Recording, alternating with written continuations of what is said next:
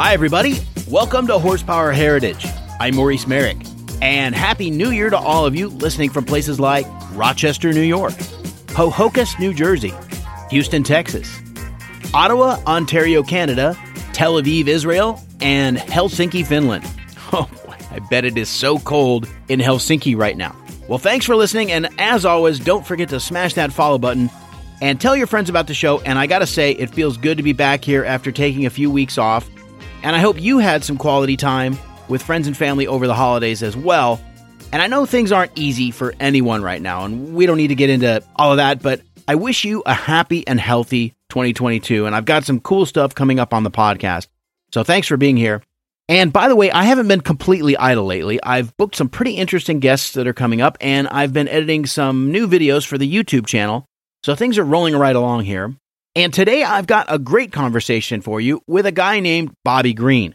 Now, Bobby does so much cool stuff. I don't know where he gets his energy, but check this out. First, he's the conceptual genius behind the 1933 Group, which is a collection of 11 historic Los Angeles bars and restaurants, even a vintage bowling alley, and they each have a great period theme to every property, right? So Bobby told me the story behind his business empire, which, as you'll hear, is really tied closely with some incredible automotive history and development of the city of LA. And Bobby is also a hot rodder, and he runs his belly tank racer at Bonneville, and he's also the creator of the Old Crow Speed Shop, which is really kind of his tribute to the early history of American racing and hot rodding. And by the way, this whole interview is also going to be over on the Horsepower Heritage YouTube channel shortly. So subscribe over there because you've got to see his inner sanctum. It was like stepping back in time to the early 1930s. Really cool. So this one's got hot rods, salt racing, early IndyCar history, even a barn find Porsche 550 Spider. That's a great story. So stay tuned for my interview with Bobby Green from the Old Crow Speed Shop. And that's coming up right after this.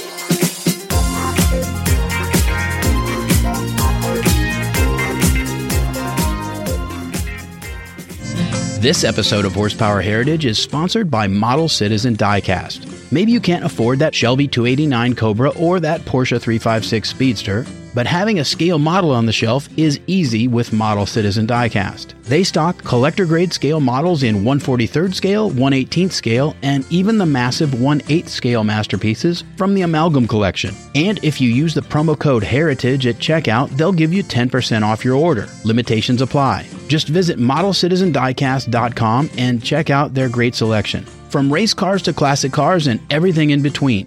Model Citizen Diecast, because your inner child still wants to play with cars.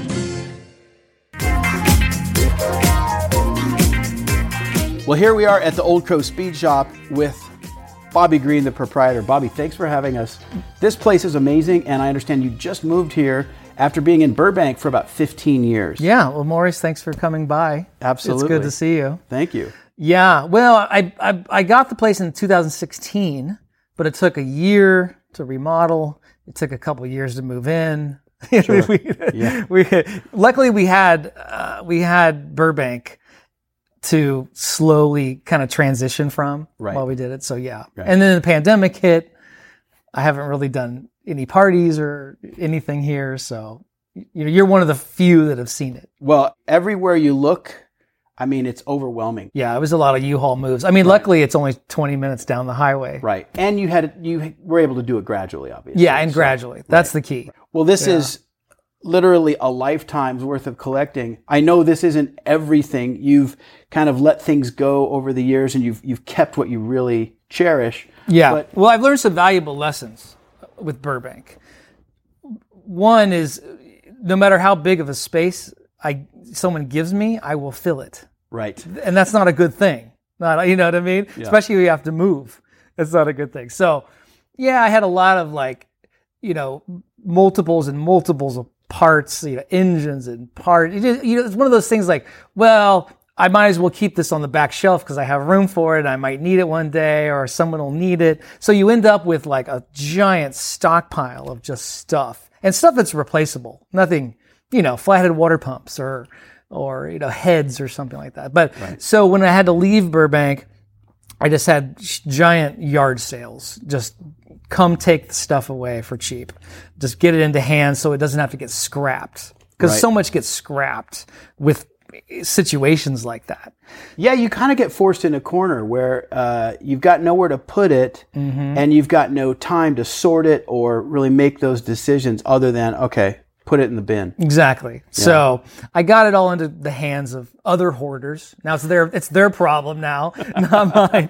And so I just, my goal was I'm just going to keep like the really good stuff, the really rare stuff that you can't really replace easily.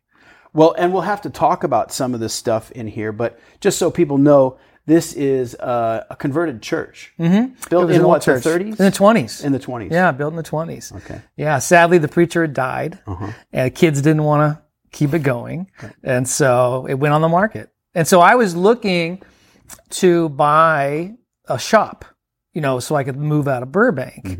And shop space in LA is just insane, pricing wise, just nuts.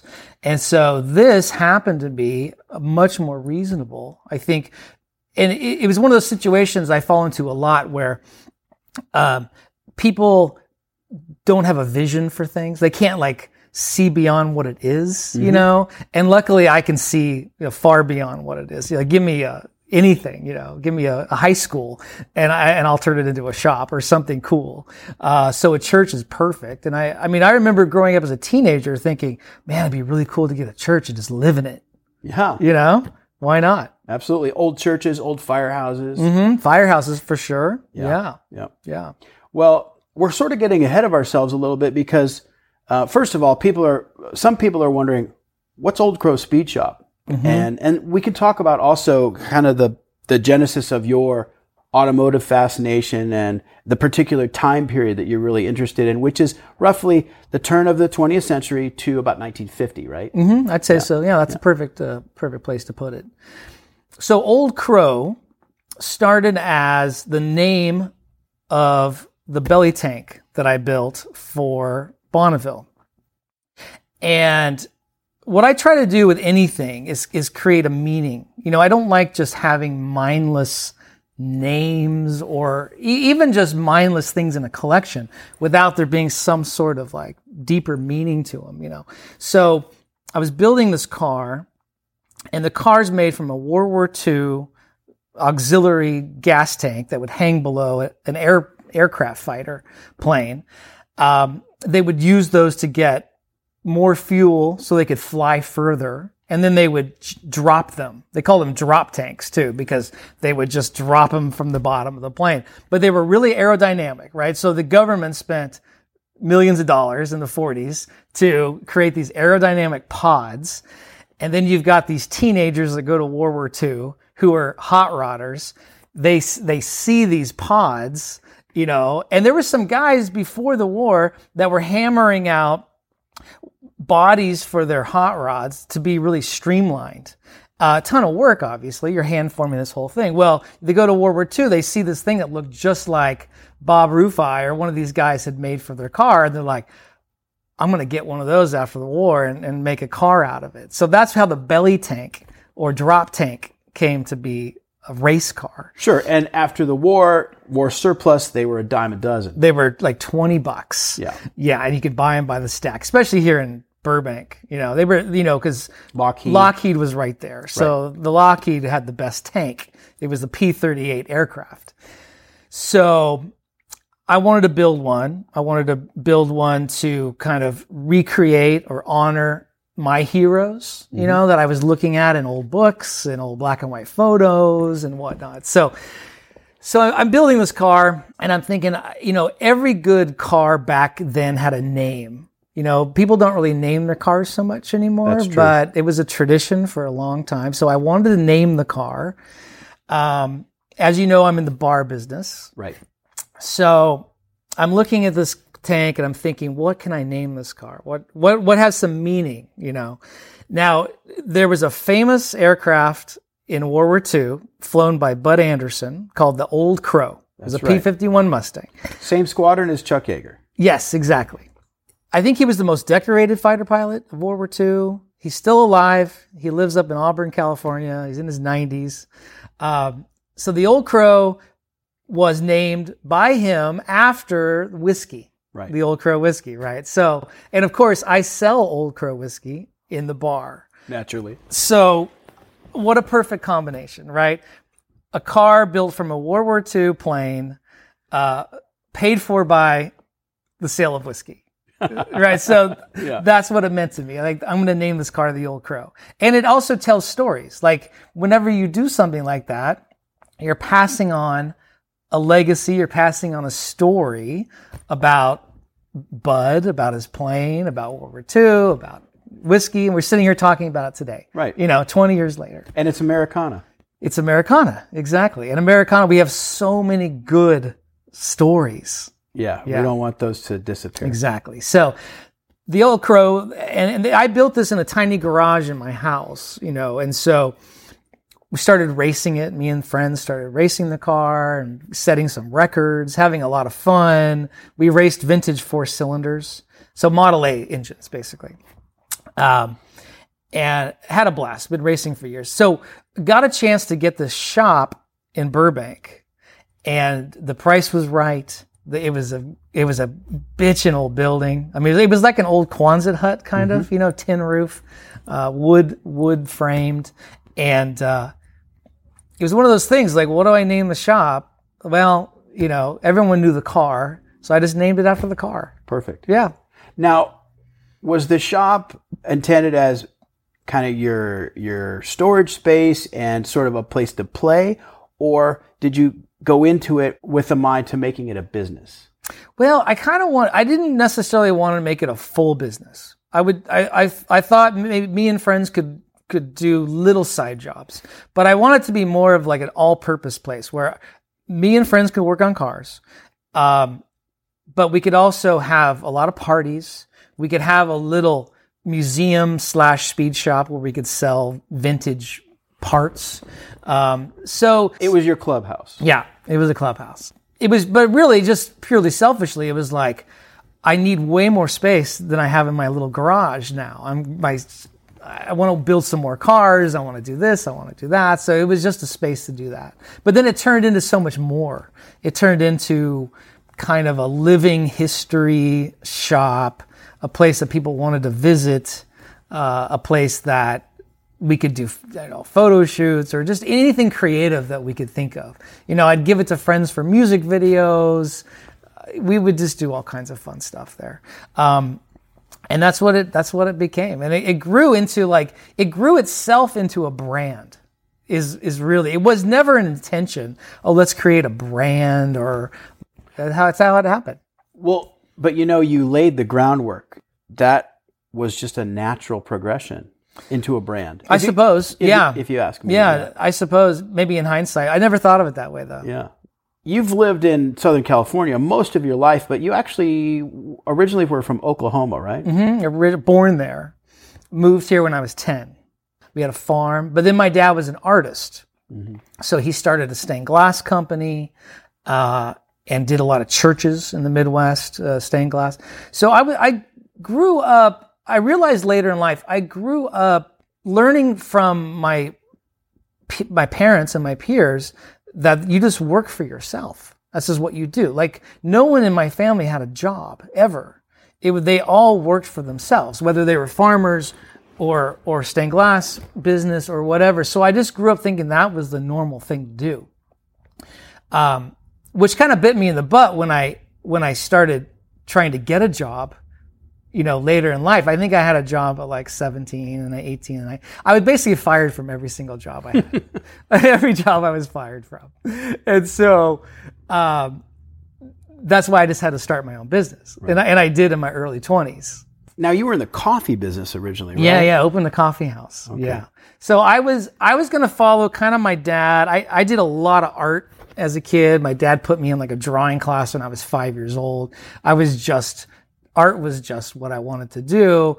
And then I started kind of refining it, like, well, do I want to do architecture? Do I want to do maybe product design or something like that? And so I was taking all kinds of design classes and stuff and doing some interior stuff. And then I was going to go to Art Center and do environmental design. Environmental design is really neat because it's kind of like you're designing environments. Right. Like Disneyland was done by environmental designers. So it's beyond just designing a thing.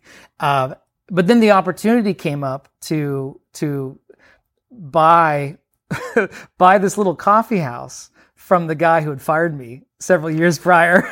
He called me. So I was working in coffee houses, right? And I was hanging out with artists, we were having art shows and whatnot. And of course I was fired from one, and I would just move to a different coffee house and eventually get fired. And the guy called me one day and he said, hey, you and your friends always said you could do a better job than me. Do you want to buy me out? That's exactly what he said. Wow.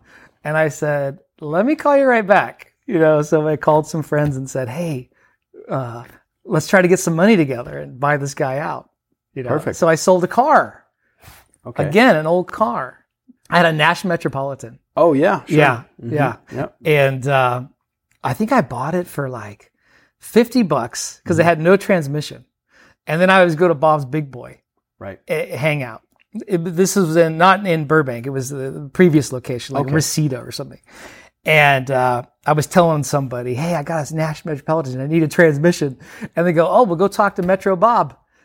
He's right over there. I'm like, okay. So I went talk to Metro Bob. He's like, oh, yeah, I got one on the side of the house. $20. Perfect. I'm like, okay, I'll come get it. Put it in, Anyway, I sold the thing for like $3,500. And that was the money that me and friends pooled together, and we bought this little coffee house. Nice. And so how do we get from coffee to whiskey? Well, it's a weird, it seems odd now, right? But back then, early 90s, this is pre-Starbucks days, right? Can you even imagine that now? I know. I know, exactly. So coffee houses at that time were more like little bars. Like people would hang out all night long. Sure. Play chess, backgammon. Live music, have art shows, drink coffee. It was very bohemian. Mm-hmm. So it was it was like a bar for the under 21 crowd. I get all the college kids. And so it was a real natural progression at the time. So I was 23 when I opened the coffee house.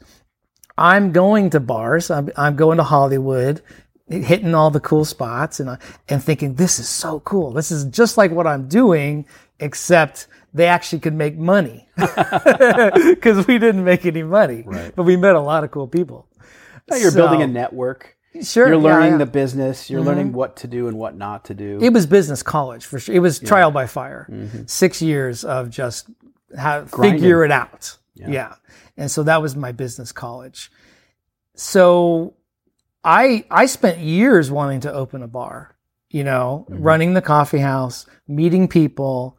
I made a little pitch deck book with the concept of this log cabin bar. It's vintage style log cabin bar. Kind of a Northwoods theme. Mm-hmm. Yeah. Which is oddly enough, I didn't even know about Northwoods back then, which is so funny.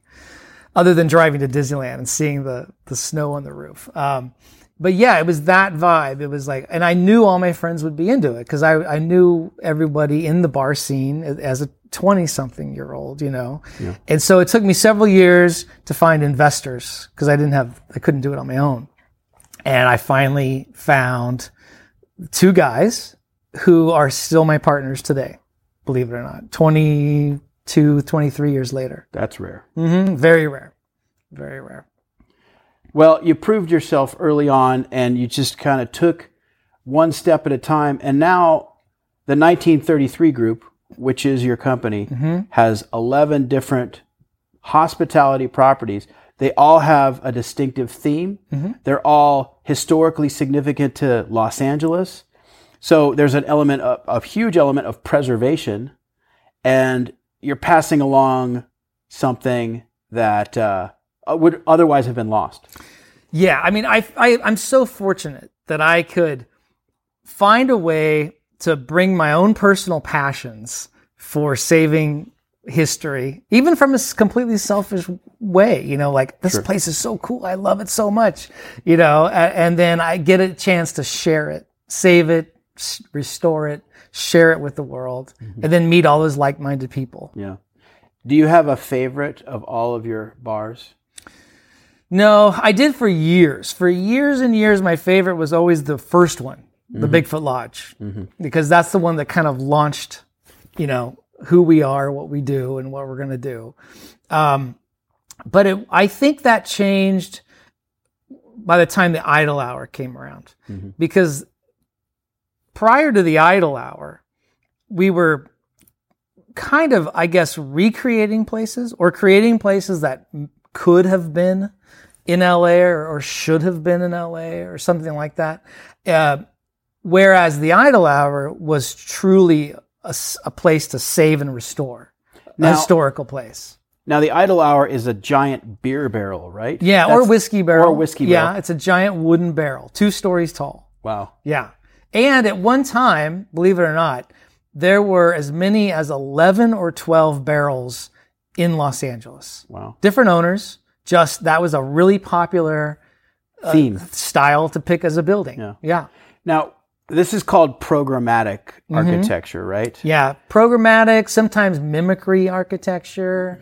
And it basically was spawned by the automobile, which is the greatest part about it. Okay, good. So this is interesting history. It is interesting history, especially if you're a car person. Right. So before the Model T was in everybody's garage, you probably had a bicycle or a horse or a buggy, or you walked.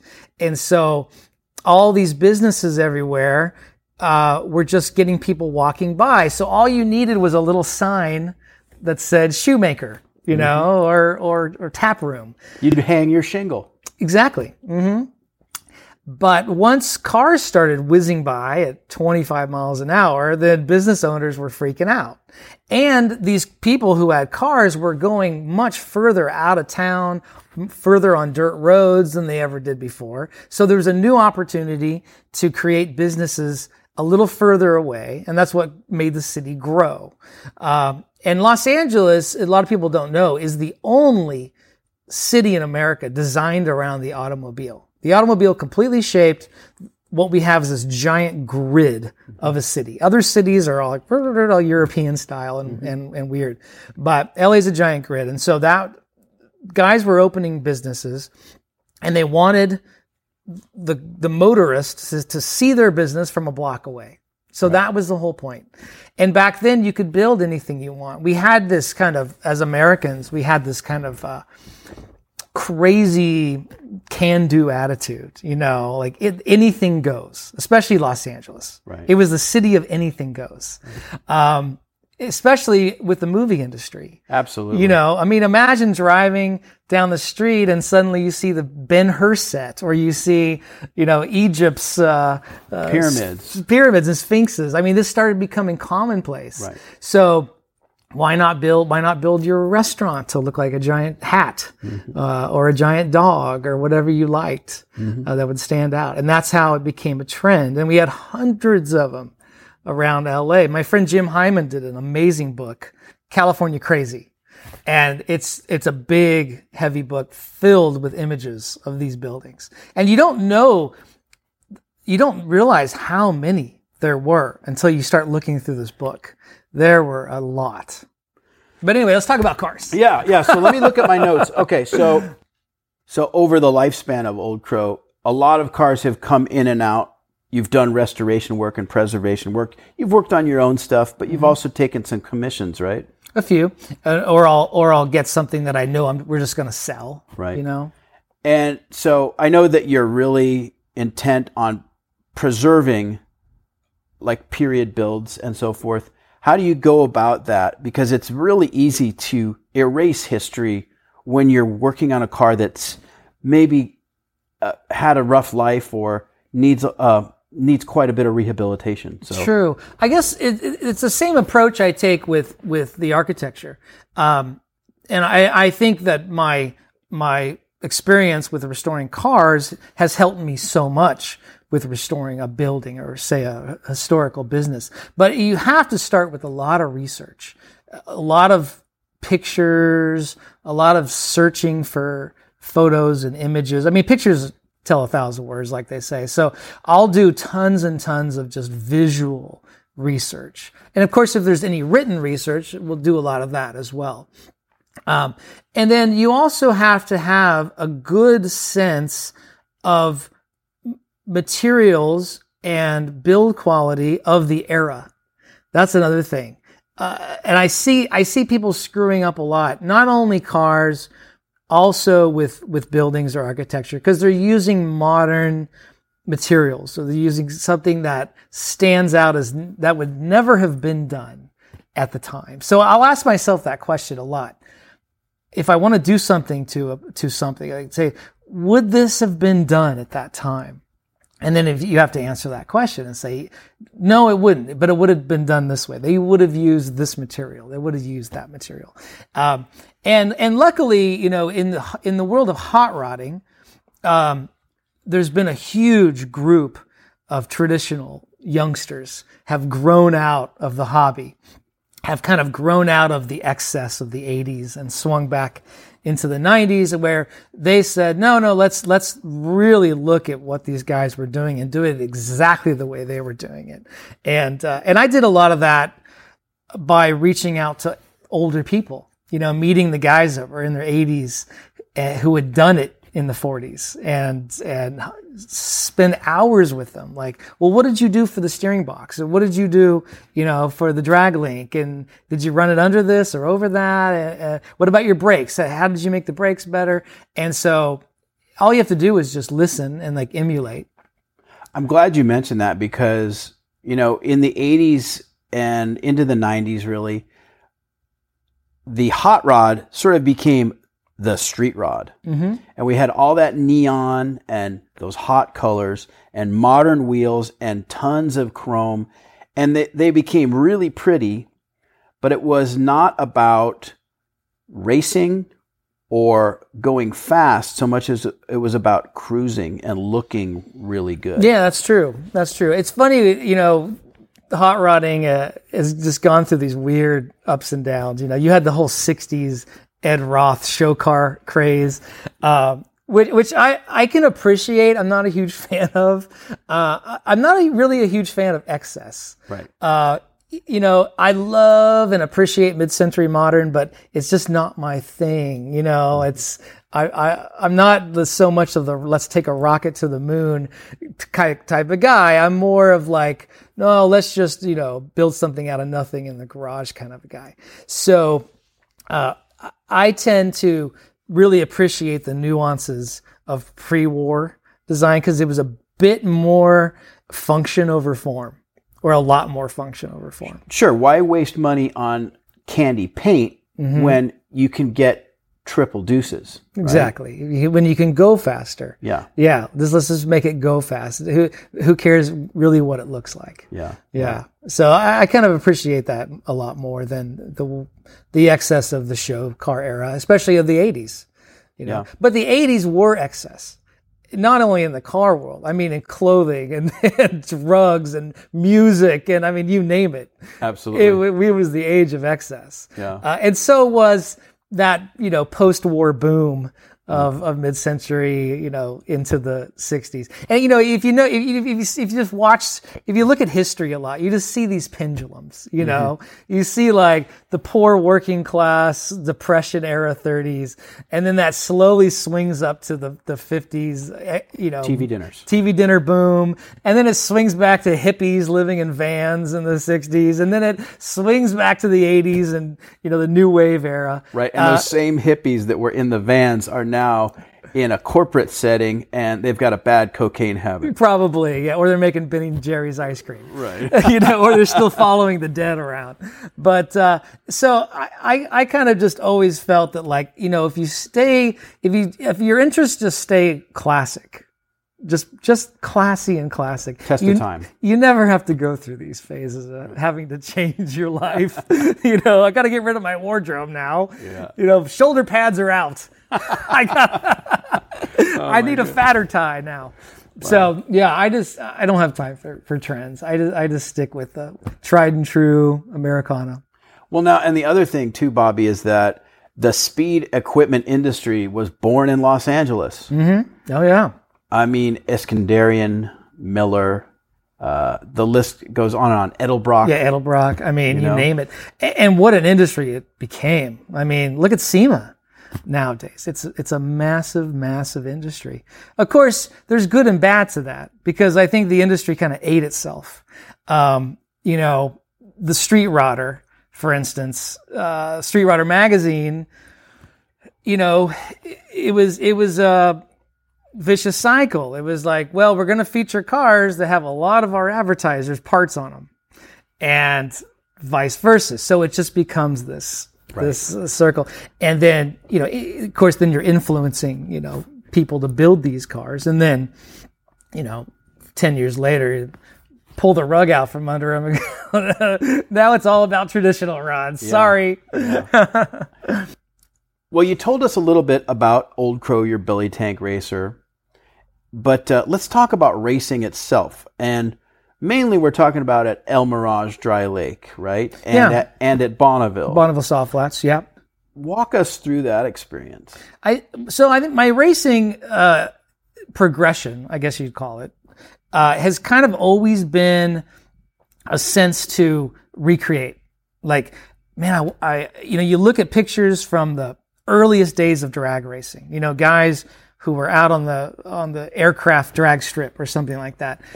No helmets, no roll cages, none of that stuff. Like, wow, I wonder what that was like, you know? So then I think one of the first things I ever did was go to the Antique Nationals, which was a drag race for guys who just had hot rods or motorcycles.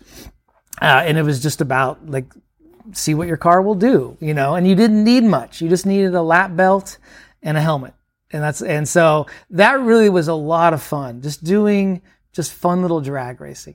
And so like anything, like me, you know, who's kind of like obsessive and a workaholic, you know, perfectionist, like I want to just keep pushing whatever it is I do, keep pushing myself to do more and more. And so after drag racing a bunch, it's kind of like, well, what else? What's next? What else did these guys do? You know, and you start and you meet some of these old guys who are like, well, you know, before drag racing, we'd go out to the desert and we'd drive for a mile as fast as we could go. And you're like, really? You know, and then they say, yeah, these guys are still doing it. Why don't you come with me next Sunday? And so that's kind of how it started. Gotcha. A guy named Tom Evans and a guy named Julian Doty were kind of my mentors. And so go out to El Mirage. It was still happening. You know, these guys were still doing it. I think there was Muroc Dry Lake, which is now Edwards Air Force Base. They had a reunion because Muroc had been shut down since like World War II. Right. But they had a couple reunions in the 90s. So you went out to that and you see these guys that are still racing. And so that got me really hooked. And but being the traditionalist I am, I saw that most of the cars that were racing, and even the guys that had started in the 40s and were still racing, were racing different cars. They were racing way more modern because to them, and rightly so, their entire life goal was to go faster and faster. So they would stretch their car and shrink their car and make get smaller wheels and tires for their car and all the things it took to make that car faster.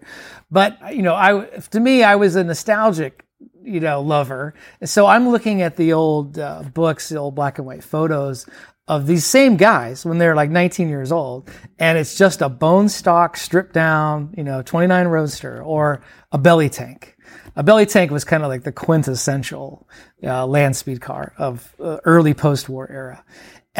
So I didn't necessarily want to just jump on board with what those older guys were doing because they've been doing it their whole life. I kind of wanted to start back where they started and see what was that like. What was it like to take a car that's primarily stock Ford parts, nothing modern, and make it go as fast as possible. And what's neat about it is there's SCTA books that have the records of what these guys did. So you could look in 1948 and see what a guy running a Model A engine with an overhead valve conversion, with this type of body style, you see what speed he did. And it was only short-lived because then the V8 Flathead came out. So everyone jumped over to that to go faster. And then the Chevy came out. Everyone jumped to that to go faster. 331 CAD. Yes, exactly. Yeah. And then Hemis. the Hemis. Then the Right. Hemis came along, and then they started drag racing on the strip. But so I would look at records from 1948. Say, okay, this belly tank had this motor, this thing. I want to try to beat that.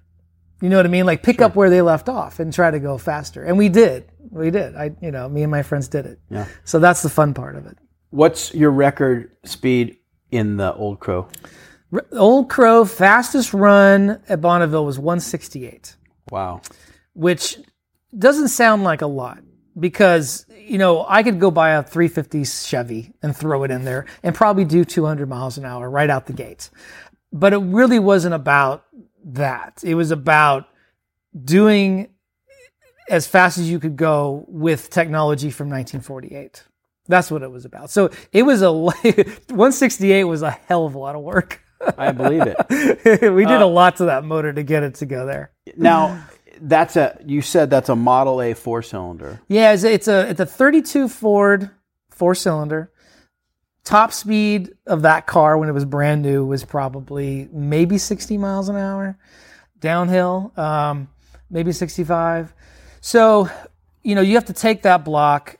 You have to put a better crank in it, add some main caps. We put an overhead cam conversion on it, which they were doing. They were doing back in the 30s. Right. Supercharge it, put a blower on it. In fact, if I'm not mistaken, I think Louis Chevrolet was building speed equipment for those engines after he left Chevrolet. Yeah, he was building the Frontenac. That's right. That was speed equipment for the Model T blocks. So okay, Model T. We're talking, late teens. Right. And the Frontenac was quite an engine. Double overhead cam. 8-valve or 16-valve deals. That's the same stuff Miller was messing with. Right. That's like rocket science for the 1920s. Absolutely. Mm-hmm. Yeah. To your average hot rodder, that was some crazy stuff. Because even the hot rodders, even the kids in the 40s, even 50s, they weren't messing around with the kind of technology that the guys in the 20s were doing, like Harry Miller, like the Frontenac brothers. There ain't no slacking when you're frontenacking was the slogan, which is pretty good, right? It is. But we're talking about high dollar stuff. We're talking about the Bugatti of America stuff. So of course your average teenager coming out of World War II didn't have access to that type of thing, even years later. But America was kind of running, alongside, slightly behind Europe in the early days of racing.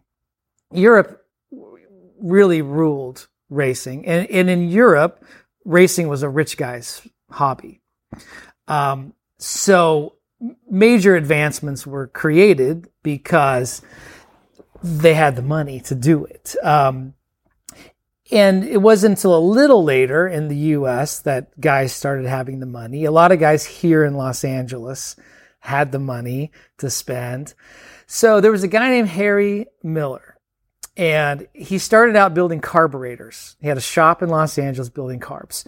And then he got into repairing race engines and trying to make race engines for guys. And he was making kind of what other guys in the U.S. were making at the time, really large 4-cylinders, maybe 6 cylinders, 8 cylinders, really big, massive things. T-heads, flatheads, that type of deal. And so it just happened that around 1914, 1915, Peugeot from France sent some race cars over to the U.S. They competed in Indy. They competed in some of the tracks, Beverly Hills, Culver City, the board tracks, and they were going real fast. And they had what basically is the same geometry as engines today: double overhead cam, 16-valve, straight 8 inches, and we didn't have those yet. And so one of them happened to break here in LA and got sent to Miller's shop to repair. And so luckily Harry Miller got a hold of it for a year or two to fix it. So he basically just took it apart, saw the technology that was being used, and said, we can do this. And that's what they did. So Harry Miller came out with a 183 cubic inch, double overhead cam, 16 valve, straight 8 race engine. You know, the greatest engine of all time for the era. Talking late teens, early 20s. At that time, Duesenberg was dominating the oval tracks, Indy, and competing with the European guys that were coming over. But once Miller got into the game, and once he perfected his engines, say in the early 20s, he was dominating Indy, and did for decades. He retired and passed the shop on to his foreman, which was Fred Offenhauser. And, later on into the 30s, they came to realize that 4 cylinders worked better than 8. You could get the same horsepower, if not more, out of a more compact, less weight type of deal.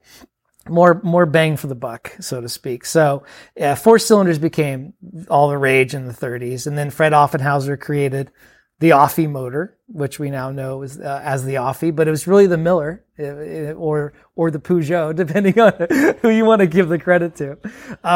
And so Offie dominated Indy up until the 80s. It's incredible. It's totally nuts. Yeah.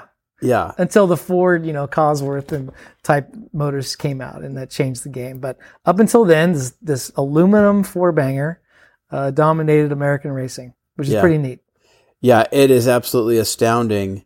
That engine was in nearly every car that ran at Indy. Yeah, it really was. With some notable exceptions here and there, but it was that good. The engineering was that sound. It was that, I guess, flexible. Yeah.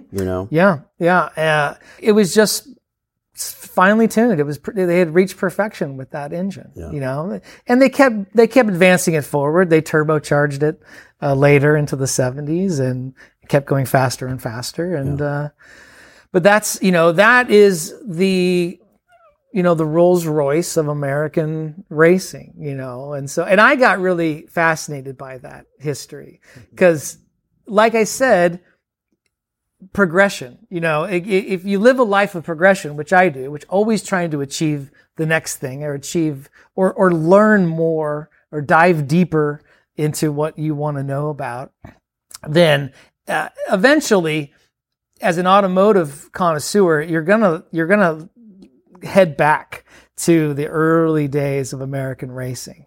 Well, it's funny that you say that because that's really, we've come so far in 120 years, 125 years. And yet much of the technology that we're talking about was developed in the first 20 years of the 20th century. Mm-hmm. Yep. So true. And only thing different is computers. Yeah. That's changed, valve timings and carb richness and whatnot. But other than that, you're dealing with the same geometry. And so I wanted to kind of share those stories with people and capture the history of it. And that was the whole point of starting the podcast and doing these interviews and learning from people like you. And, absolutely. Yeah. And there's so many rabbit holes. Oh, that's the beauty of it. I mean, there's so many rabbit holes to explore. Yeah. In just American racing. Forget about getting into European racing. But even just, lately I've been really getting fascinated by the early 50s road racing of California. Mm-hmm. Because that's a whole nother massive rabbit hole to go down. Right. And it's not just the Pebble Beach road races. No, that was just happened to be one of them. Right. It was only for a few years. Right. But there were road races everywhere around California. It was the big thing to go see. Which brings us to the Spider. I think you wanted to talk about the Porsche Spider that I found in the shipping container. Yeah. Right. And how that came about. Yeah. that's one of probably the most exciting thing that happened to me last year was finding this Porsche Spyder, because this is a multi-million-dollar car. One of the reasons that I found this car is because of my interest in so many different things. Like motorcycles is obviously a big interest of mine. I've had a lot of fun with vintage bikes. So is my buddy Grant. He's a hardcore, a bike guy. He puts on Born Free, that great show. So he heard about some old motorcycles for sale, and he went up to this guy's house and to look at these bikes. And so I got a call from him one day, and he's like, "Hey, do you know anything about Porsches?" And I'm like, "A little. I know a little. I don't know a lot." He's like, because there's a bunch of bikes here. We're going to buy some of these bikes, but the family's got this car and they want to sell it too. I said, well, I'll come up and take a look. And he had said Porsche Spyder. And so I just assumed it was one of the fiberglass copies made in the 80s or 90s, right? Because those are really the only ones you really ever stumble on. So I was going up there expecting to find a fiberglass, Spyder. And so I get up there and start talking to the family. And the more I started talking to the family, I realized, well, this isn't just a copy. Car. No. I mean, he had a photo album, of getting the car in the early 60s. Oh, boy. And I'm like, okay, well, let's go look at it. Because I figured, well, maybe it had been hacked up really bad, or some Corvair engine stuffed in it. Who knows? Yeah, right? because it sounds too good to be true. Yeah, exactly. Right. So we're up on this hill in Orange County that no one in their right mind would drive up to. This crazy steep road. And the only reason you use the road is it's a service road for some radio tower who's at the top of the hill. He just happens to own property next to it. And the family had built this weird, funky little house in the 40s. Neat place. And he was a Porsche guy early on. And he had a 904. He had a Speedster.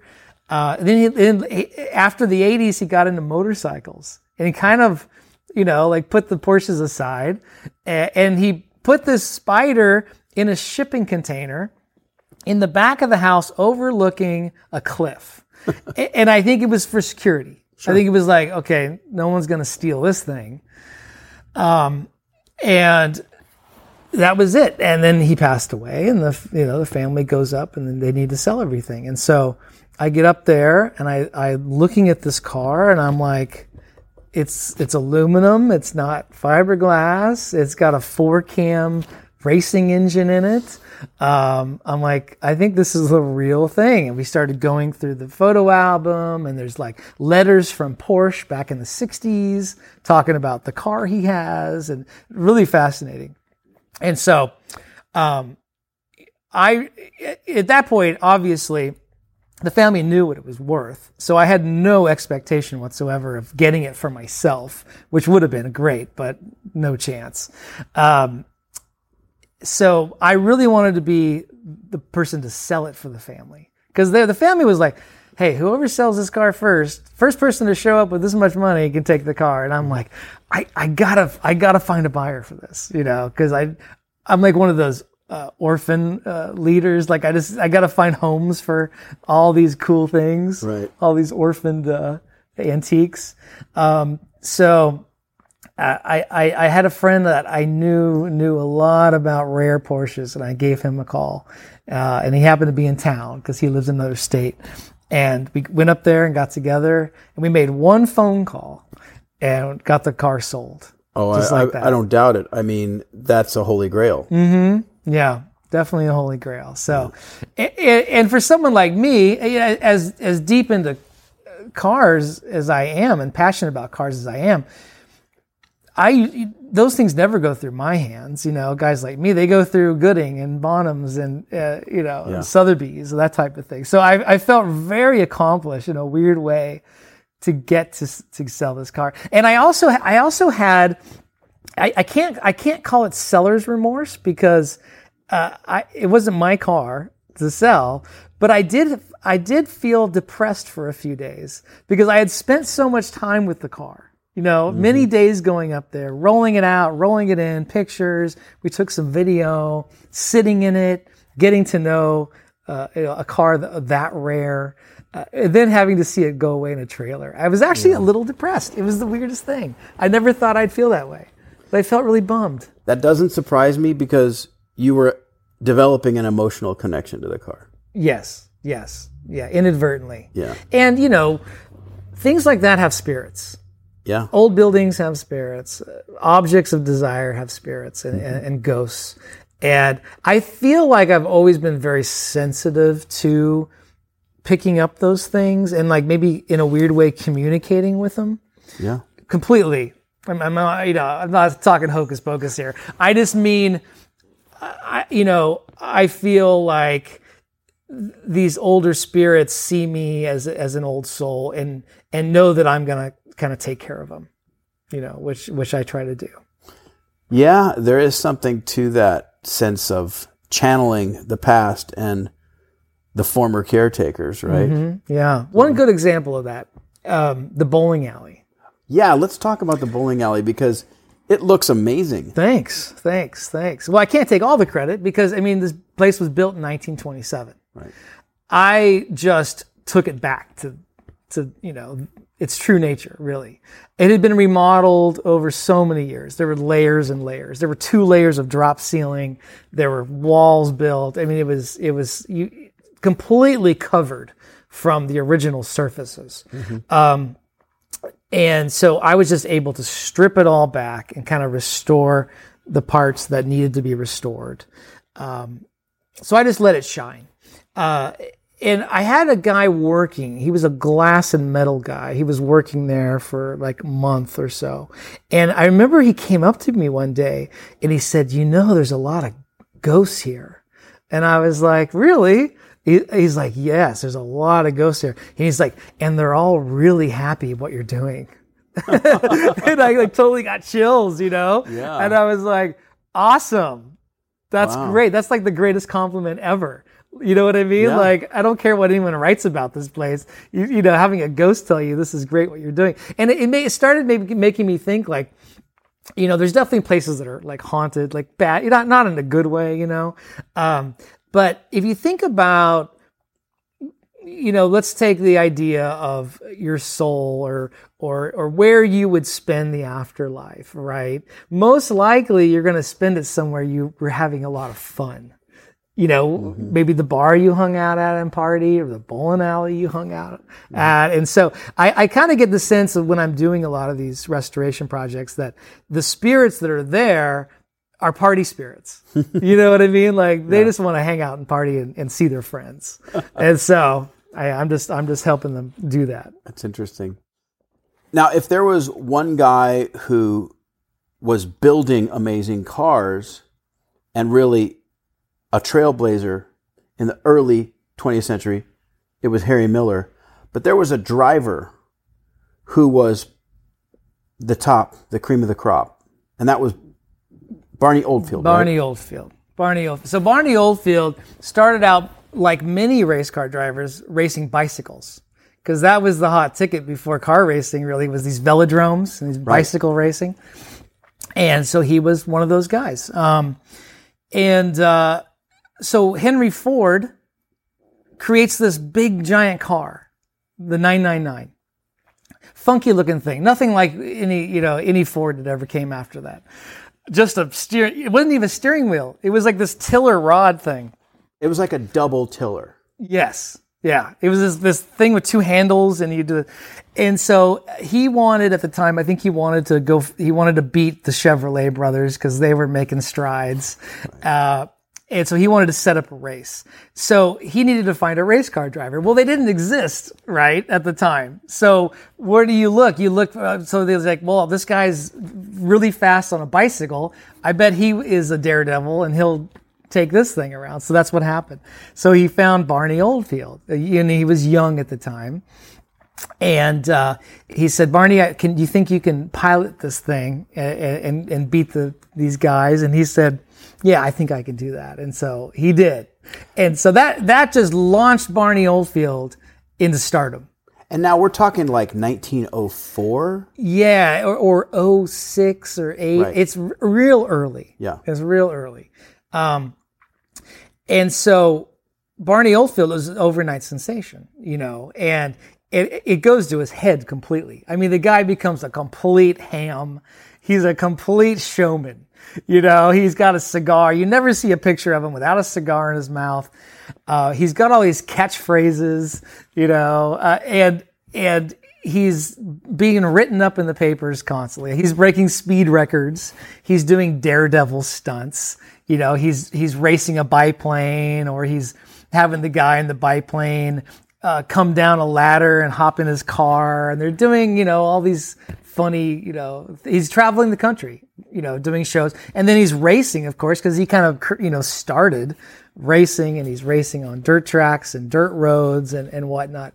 So he became probably at the time the most famous race car driver, if not the most famous person in the entire country. I mean, you had Lindbergh, of course, and you had guys like that. And so this is way before television, slightly a little bit of radio. But if you were on the front page of a paper nationwide, you were the famous person of the day that time. Nowadays, you just end up in the trash can. But At the time, you were big. And so Barney Oldfield was big. And so I always liked Barney because he was just a showman. He made a lot of fun out of what he did, but he was also good. He won a lot of races. He was a daredevil. And then later in his career, when he retired, he went into the bar business. So he owned bars around Los Angeles, several bars. So I kind of have this weird, kinship with Barney Oldfield. And so he's buried in this Culver City cemetery. And he raced, obviously, Culver City a lot before the board track was torn down. And so years ago, I ended up getting a little bar in Culver City. And when faced with the task of what to do with it, I immediately thought Barney Oldfield. I want to do a little tribute to Barney Oldfield and tell the story, tell Barney's story to people who've never heard about Barney Oldfield. Right. So that's Oldfield's Liquor Room. Golden Submarine. Yes. One of the greatest cars ever built. Yeah. What do you know about that car? Because I'll confess I don't know really anything about it. Well, it's a Miller car. Harry Miller built it. Right. And Harry Miller built it before he had, this is back when those big giant motors I was talking about, before he had created the double overhead cam engine. So it has a ginormous 4-cylinder in it. It's big hunk of aluminum. And it was a very early attempt at streamlining. It was an extremely early attempt at streamlining. It was a dangerous attempt at streamlining. The gas tank of the Golden Sub was a round metal ball, and it just sat behind the driver. And those cars were getting banged around a lot in the teens, on these tracks. They were hitting each other, hitting walls. And so it caught on fire. And Barney Oldfield was able to bail out of it, with just a few burns on him.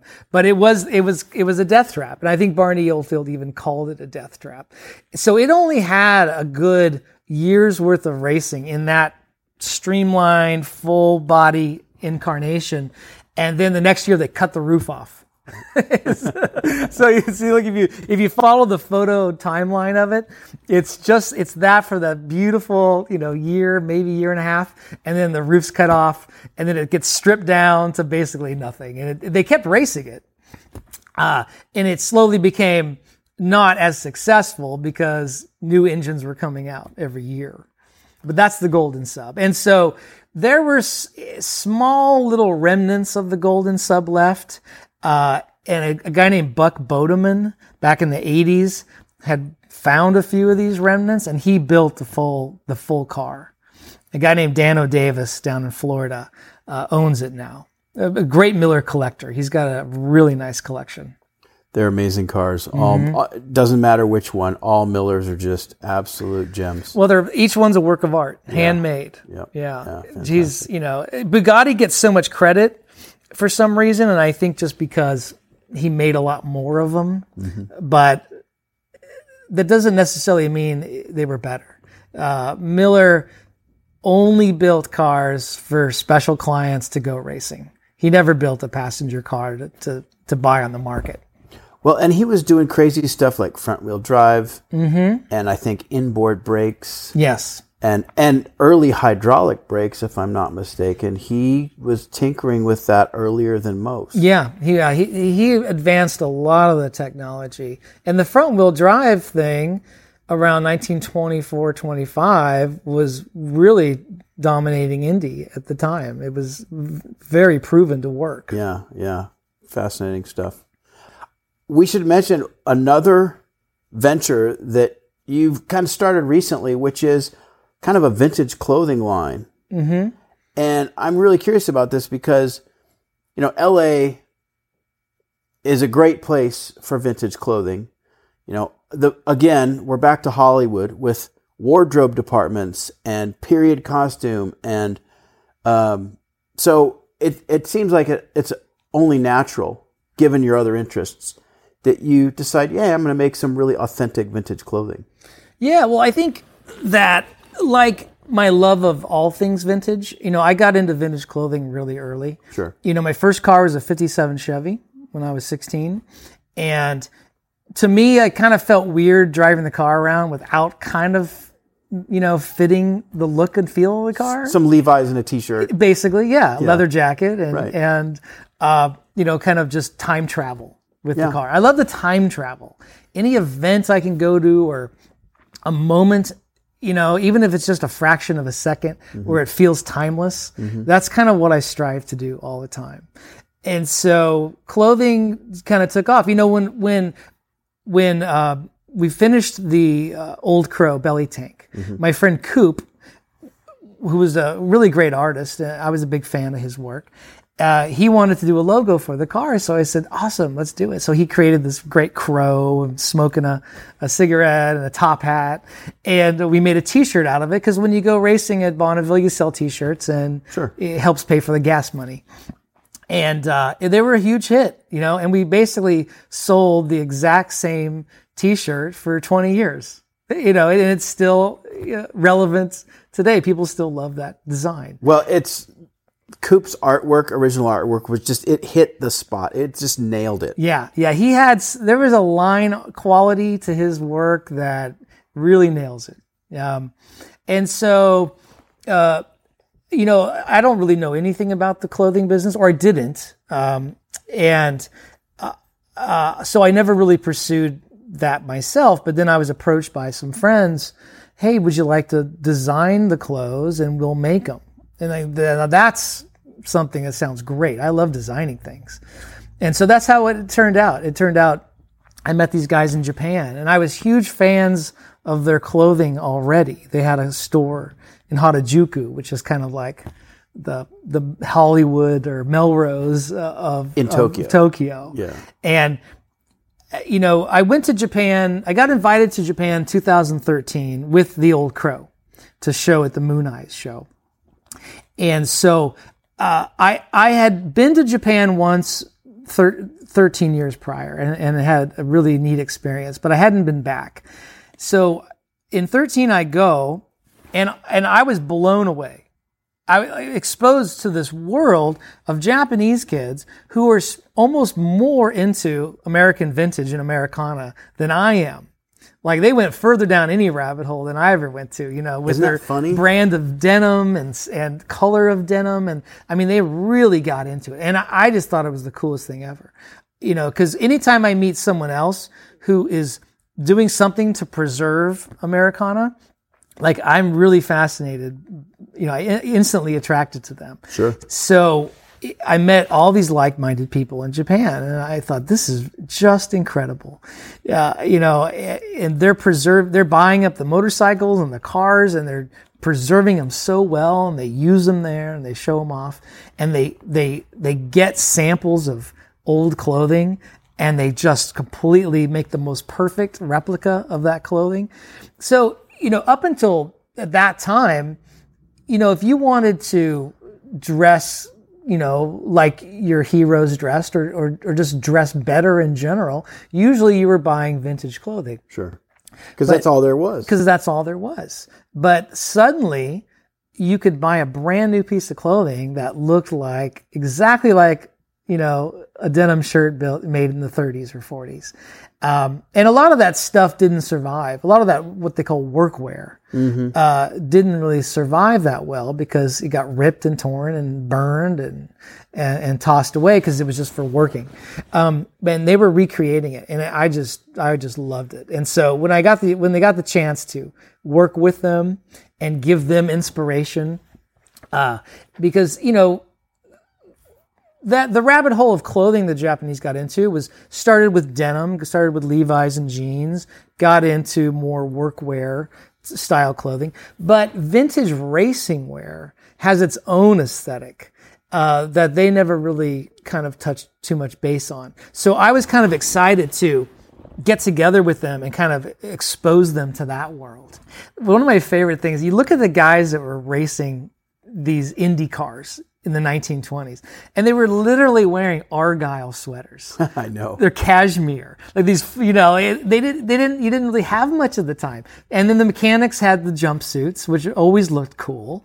And you had these little caps. They didn't even have helmets, but yeah, usually had a tie, a collared shirt, an Argyle sweater, and even the guys, these board track guys racing Indians, 100+ miles an hour with a striped sweater on. Yeah, like a football jersey and knee boots. Exactly. Yeah, jodhpurs and knee boots. Yeah. But man, these guys look friggin' cool. They did.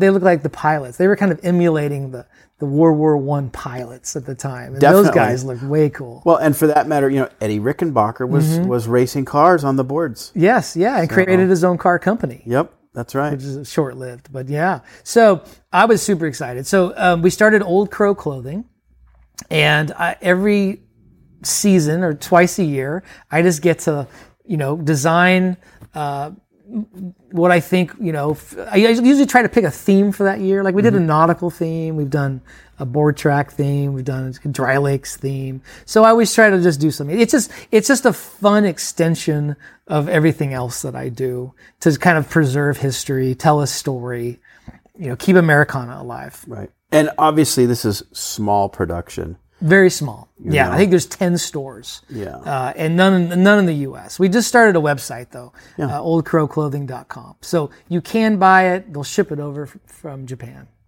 By the way, anything we mentioned, I'll put links in the show notes so people can just click right on it. Yeah, that'd be good. That'd be awesome. It's easy that way. Pebble Beach?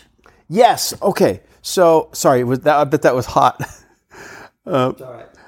I was at Pebble. You and I saw each other at Pebble Beach this year, and you guys were wearing the most amazing vintage, authentic style jumpsuits. Thanks. And you were there with a Miller race car. Yes, that was incredible. Yeah. I had never really been exposed to Pebble Beach much. I knew some people who went every year and some people who showed, but I never really got a chance to go to Pebble Beach because it's always the same time as Speed Week. So I'm usually always at Bonneville that year, so I can't do both. And so I've taken a few years off of Bonneville because I've been so busy with some of the bar projects. So I got the chance to go, and they just happened to have a Miller class. It was supposed to be for 2020, which was obviously canceled. So I submitted my application, I think at the end of 19, and luckily the car was accepted. I'm so fortunate to, have gotten in with the Miller crowd, and I joined the Miller Club and started doing vintage racing with the Miller Club. And I was able to actually track down a real Miller race car. And it was Ralph De Palma's last race car of his career. So it's just extremely lucky, extremely rare thing to get. But it's one of my treasures. And so I was so happy to be able to show it off at Pebble Beach with all the other amazing Millers that were there. And I really loved Pebble. And so of course we made these matching jumpsuits to match the car because that's just what you do. Sure. At least that's in my mind. That's just what you do. I didn't want to wear a blazer and a yellow tie like everybody else, So me and my crew and my wife, and the guys in Japan made them for us. And they did a great job. And you also had a vintage car carrier, which is it, a 40? It's a 40 Ford. Okay. Yeah. It started out as a fire truck, and it became a ramp truck. And I had submitted it to them because I have a lot of photographs of guys in the 20s and 30s taking their Miller race car to go racing, and they're always on a transporter. They didn't just drive those cars. Right. And so I submitted pictures to the staff of Pebble Beach, and I said, hey, I'd love to represent this. I'd love to recreate this, and for the tour, and I think it would help tell the story of the Miller race cars, and they thought so too. Yeah. So I was really fortunate to be able to take the car on the carrier and do the tour. And we had the Miller sign, and we had some checkered flags, and kind of made a show out of it. You also, last summer, had the opportunity to run the car in Milwaukee, right? At a Miller meet. That's right. The Miller meet. The club gets together. Everyone brings Millers. It's the only time of the year you get to see Millers not only just running, but actually driving on a track. Yeah. And not driven gently, right? I mean, you guys... Yeah, I mean, we don't... I wouldn't say anyone tries to blow their engine up because these cars are so valuable. But, I try to get out there and do, 75 and 90 miles an hour. Yeah. Because you want to feel... What they felt. Yeah. Exactly. Yeah, or as close as you can to it. Fantastic. So now that you're moved in here, things have kind of settled. What's going on next? I'm currently working on, outside of automotive, I guess I could say, working on saving another famous LA icon. There was a hot dog stand called the Tail of the Pup, which was a giant hot dog. And you would order, in the window of the giant hot dog. And that was iconic, not only 40s, 50s, 60s, it was iconic in my generation. I remember in 1980 seeing it. It was right on the sidewalk. It wasn't tucked away anywhere. So if you drove around LA, you saw it. It was right in your face. And you couldn't not see it. It's a giant hot dog. Wasn't it on Beverly Boulevard? It was La Cienega Beverly. Okay. Yeah. It was there before the Beverly Center. But it was a programmatic architecture building, but it was one of the longest lasting and thriving.